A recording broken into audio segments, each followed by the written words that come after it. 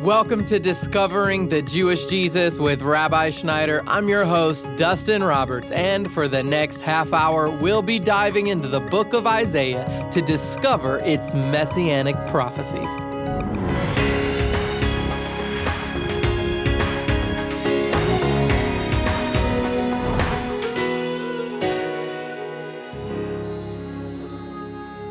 God became a man, and He knows our struggles and our heartaches. He can empathize with us because He knows what physical pain and loss feel like. He knows what rejection feels like, and He knows what it feels like to carry the sorrows of the world on His shoulders. And today, Rabbi Schneider is going to help us understand the prophecy and reason that Jesus became the man of sorrow for us. So let's get started with our message titled, Our Sorrows He Carried. Here is Rabbi Schneider. The servant songs are large portions of Scripture in the second part of Isaiah's book that reveal to us the nature of Messiah. We are presently in the last of the servant songs. It begins in the last several verses of Isaiah 52, and then it continues on through all of Isaiah 53. This portion of Scripture is the most profound messianic prophecy about the coming and work of Messiah in the entire Old Testament. We are in the second verse of the 53rd chapter. Hear the word of God. For He grew up before Him. The He is the Messiah, right? Just like the Scripture says in the book of Genesis, the Lord said, "Let us make man in our image." Who's the us? It's the Father, the Son, and the Spirit. So we see now the Godhead speaking of each other. Here we go. For He grew up before Him like a tender shoot, like a root out of parched ground. He has no stately form or majesty that we should look upon Him, nor appearance that we should be attracted to Him.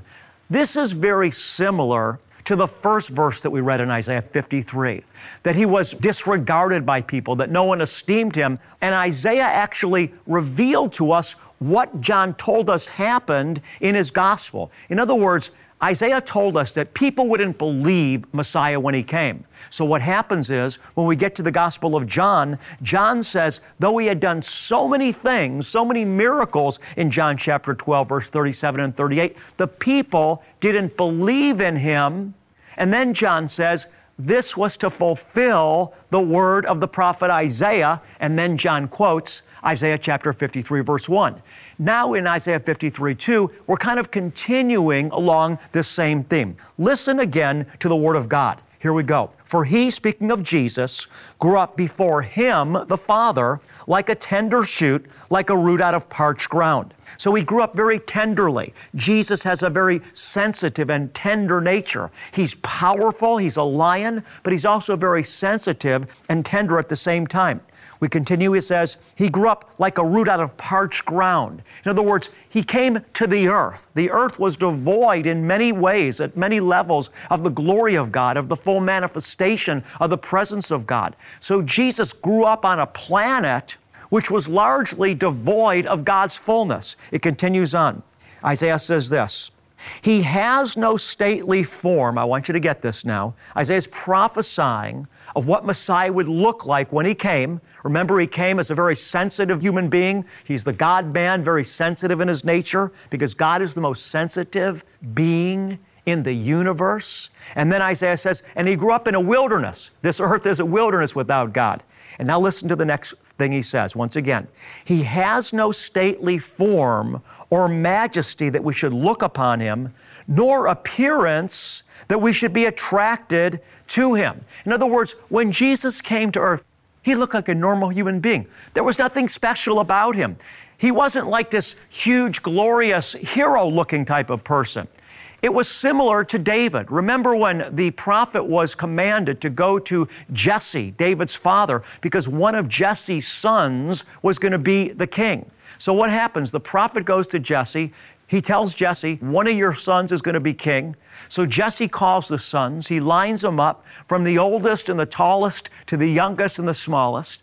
And each time the prophet goes to lay his hand on one of Jesse's sons, he doesn't have a witness. This is the one. Where does the prophet start out? He starts out with the oldest, the tallest, the most handsome, and yet when the prophet anointed him, there was nothing there. Finally, the prophet gets to the end of Jesse's sons that Jesse had lined up. He's confused. He knows that God had commanded him that one of Jesse's sons was going to be king, and he was called to anoint him, but yet he went down the line of his sons, and he didn't have a witness from the Spirit that it was the one. So he's kind of confused. He says to Jesse, is there anybody else?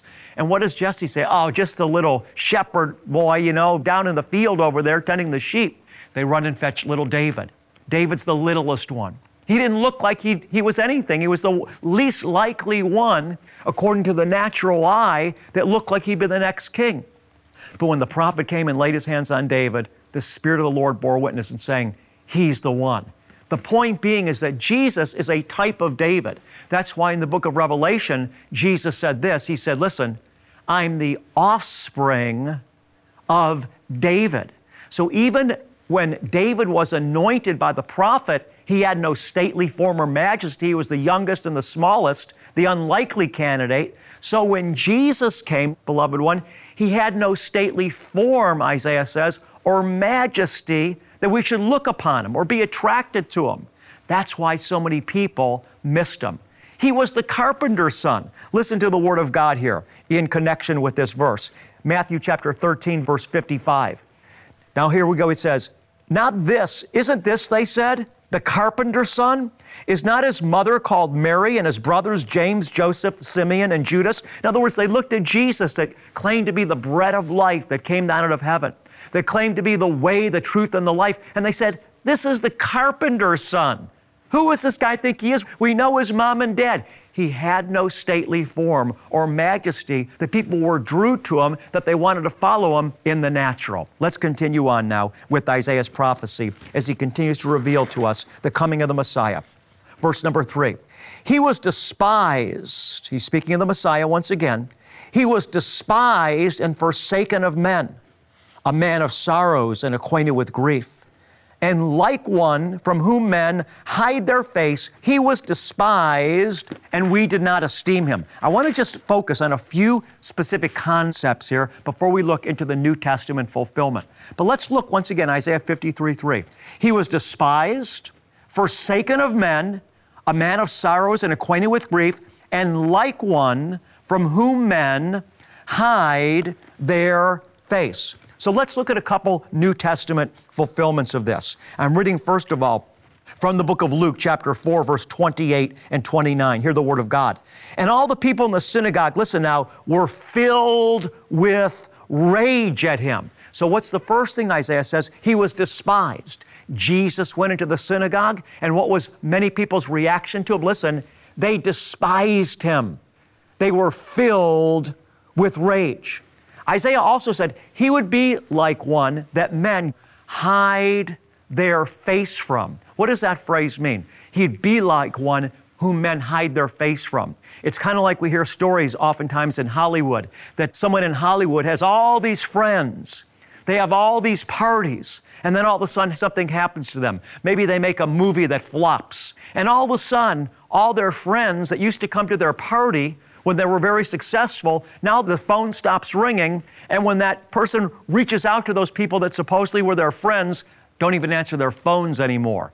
That one that has fallen, that fallen star, becomes like one from whom men hide their face from. How was that fulfilled with Jesus? What happened when Jesus was arrested? All the disciples fled.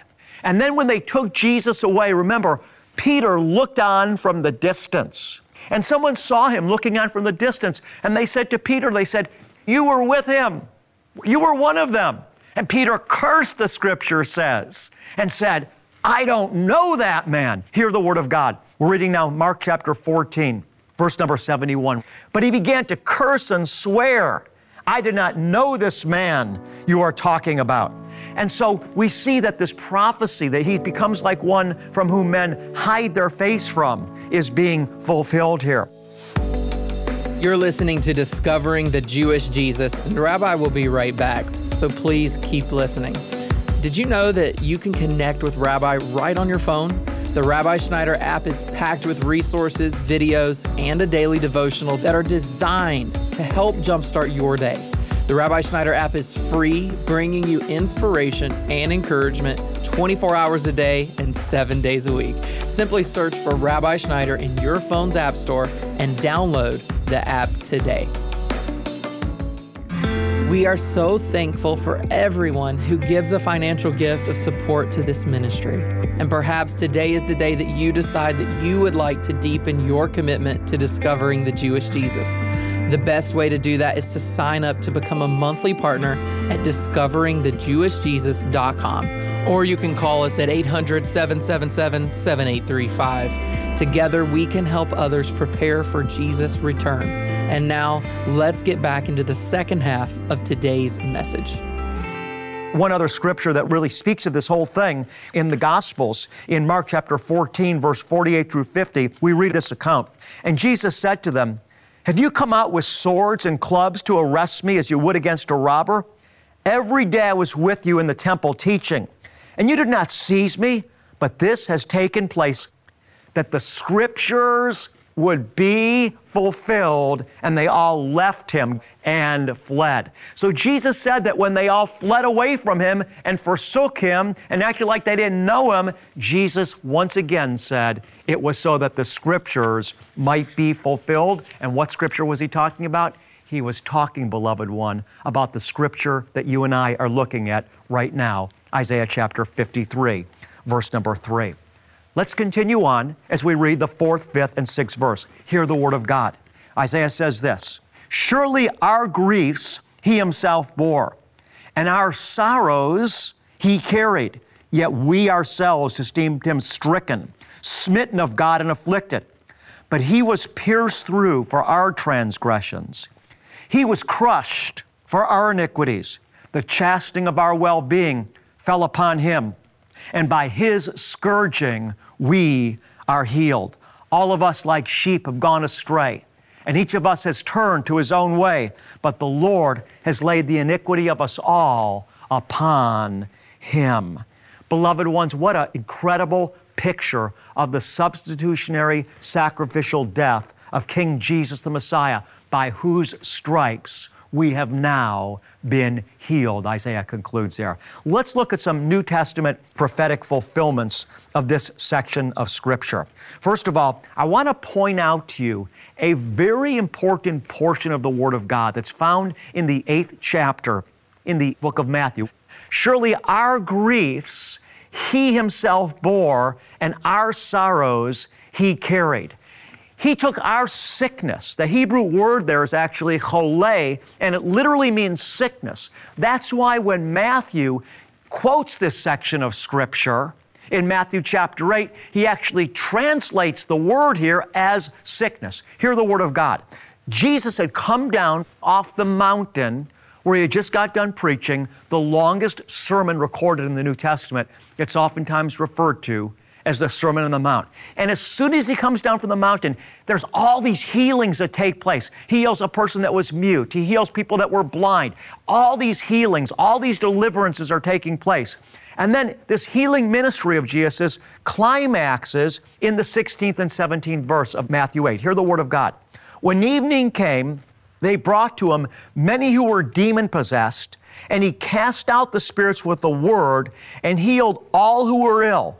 This was to fulfill what Isaiah the prophet wrote." And then Matthew quotes Isaiah, the portion of Scripture that we're reading right now. "He himself took our infirmities and carried away our diseases." Isaiah chapter 53, verse 4. "Surely our griefs," Hebrew word there is chole, it means sickness, "he himself bore, and our sorrows he carried."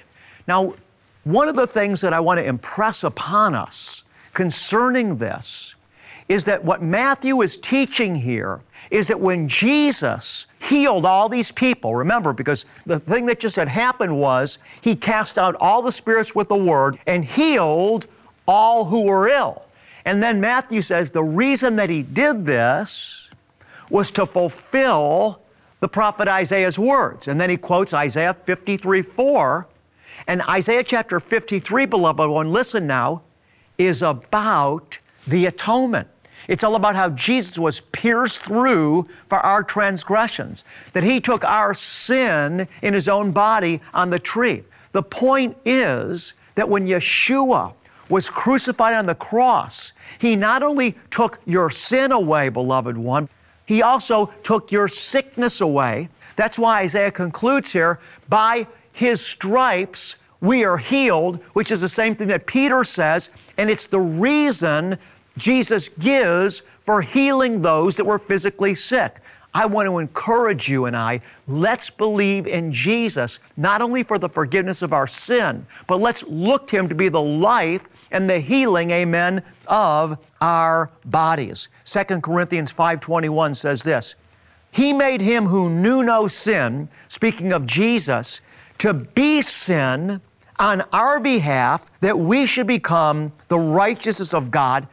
And 1 Peter chapter 2, verse 24, He Himself bore our sins in His body on the tree so that you might die to sin and live a life of righteousness. By His wounds you were healed. This is solid doctrine, beloved one. Jesus Christ was crucified for our sin, and He took in His own body on the tree both our sin, He paid the penalty for our sin, and He took our sickness that we could be well. Jesus said, I've come to give life and to give it more abundantly. This is spiritual life, soul, mind, and body. This is why the Apostle John prayed in his letter. He said, I pray that you would prosper and be in good health, even as your soul prospers. So let me read that section of Scripture one more time, because this is so foundational. Isaiah here is prophesying about the crucifixion of Jesus. Surely our griefs or our sickness, from the Hebrew word cholei, He Himself bore, and our sorrows He carried. This includes, beloved, both our sin, and it includes the healing of our minds and our psyches. Yet we ourselves esteemed Him stricken. In other words, the people that saw Him being crucified, they thought He was being crucified because He was the one that was a sinner. They rejected Him. They called Him a blasphemer. It says, yet we ourselves, Isaiah speaking here to the Jewish nation, we ourselves esteemed Him stricken, smitten of God, and afflicted. In other words, they thought Jesus was being crucified because of His own problems. Isaiah continues, but He was pierced through for our transgressions. He was crushed for our iniquities. The chastening of our well-being fell upon Him, and by His scourging we are healed. All of us like sheep have gone astray. Each of us has turned to his own way, but the Lord has laid upon Him the iniquity of us all, and by His scourging you, beloved one, have been healed. Hail King Jesus. I hope you're seeing how richly Isaiah spoke about the Messiah. You see, when you understand how the New Testament is rooted in the Hebrew Bible, when you understand the Jewish roots of your Christian faith, your faith will become unshakable. You see, the grass withers and the flowers fade, but the Word of God abides forever. Faith comes by hearing, and hearing, my friend, the Word of God. We need to return to the ancient way. We need to return to the good path, as the prophet of old said. The ancient way, beloved, is the Scripture. We're not just looking to God for what He can do for us. We're looking to God to be who He said He is. He gave us His all, and He's demanding our all. He's looking for you and I, beloved one, to love Him even as He loved us. God so loved the world that He gave His only begotten Son. And now, beloved, that you've received Jesus, God wants you to give Him your best: spirit, soul, mind, and body, time, talent, and treasure. You're listening to Discovering the Jewish Jesus, and to learn more about this program or about our Bible teacher, Rabbi Schneider, let me invite you to go to our website and explore. You'll find us online at discoveringthejewishjesus.com. And while you're there, make sure to take a moment and explore our treasury of messianic content. There's so much to discover about Jesus and the Jewish roots of our Christian faith, and you can even partner with us to be a blessing to the Jewish people. To tell us a little bit more about that partnership, here's Rabbi once more. Isn't it true about all of us? we love to hear about what we like. In other words, we love hearing about the things that we already like, but the things that we don't like, we don't want to hear about it. Well, the reason I'm bringing that up is that sometimes God's people don't like hearing about finances because they don't want to surrender their finances to the Lord. But beloved ones, it's really important because when we surrender our finances, what we're really doing is surrendering our heart and affections. That's why Jesus said, man can't love both God and money. We've got to put Him first. Some people say that giving financially, tithing, was just something that was in the Old Testament. But in the 7th chapter of the book of Hebrews, we see Abraham come to Melchizedek, the high priest, who is a type of Christ. And when Abraham met Melchizedek, what did Abraham do? He offered up to God through Melchizedek a tenth of all he had. I just want to encourage you today. Let's surrender our whole lives to the Lord, which involves every area, even our finances. Beloved ones, if you're not tithing somewhere, would you tithe to the Lord through discovering the Jewish Jesus? I want to tell you, you'll be blessed and many souls will be saved.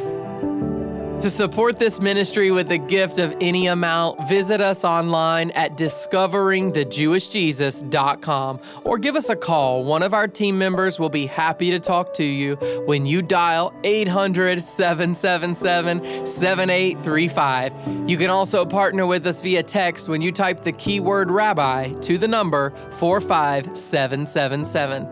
And you know, there are so many people out there who need to understand who Jesus is and the reason for the sorrows He carried.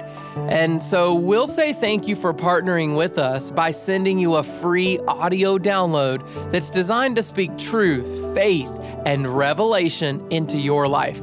These messages are not broadcast messages, but ones that Rabbi has preached at his home church at the Lion of Judah in Toledo, Ohio. And for those of you who are new monthly partners, we'll also send you an authentic shofar that's been handcrafted in Israel. It's a gorgeous instrument and a great conversation starter. So sign up today and we'll send you one in the mail when you become a new monthly partner. Just go to discoveringthejewishjesus.com to learn more. Then before I close today, let me say thank you to our listening family. We appreciate each and every one of you, and we give thanks to God that you value Rabbi's teaching and want to see this ministry thrive. Now let's close out today's program from our study on Isaiah and Messianic prophecy with a special blessing from Rabbi. What I love about the Aaronic blessing is that it did not originate with man. The words actually proceeded from the very essence of God Himself. The blessing comes from the book of Numbers, chapter 6. So listen to these words and receive the blessing of the Lord into your life today. Yavarech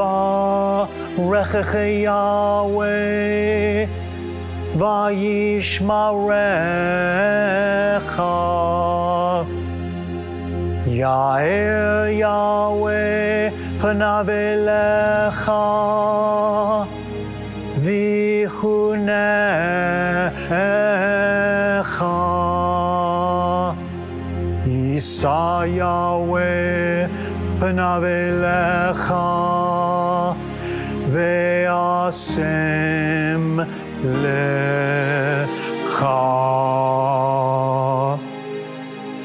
Shalom.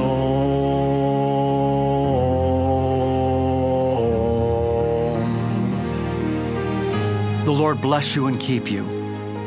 The Lord make His face shine on you and be gracious to you.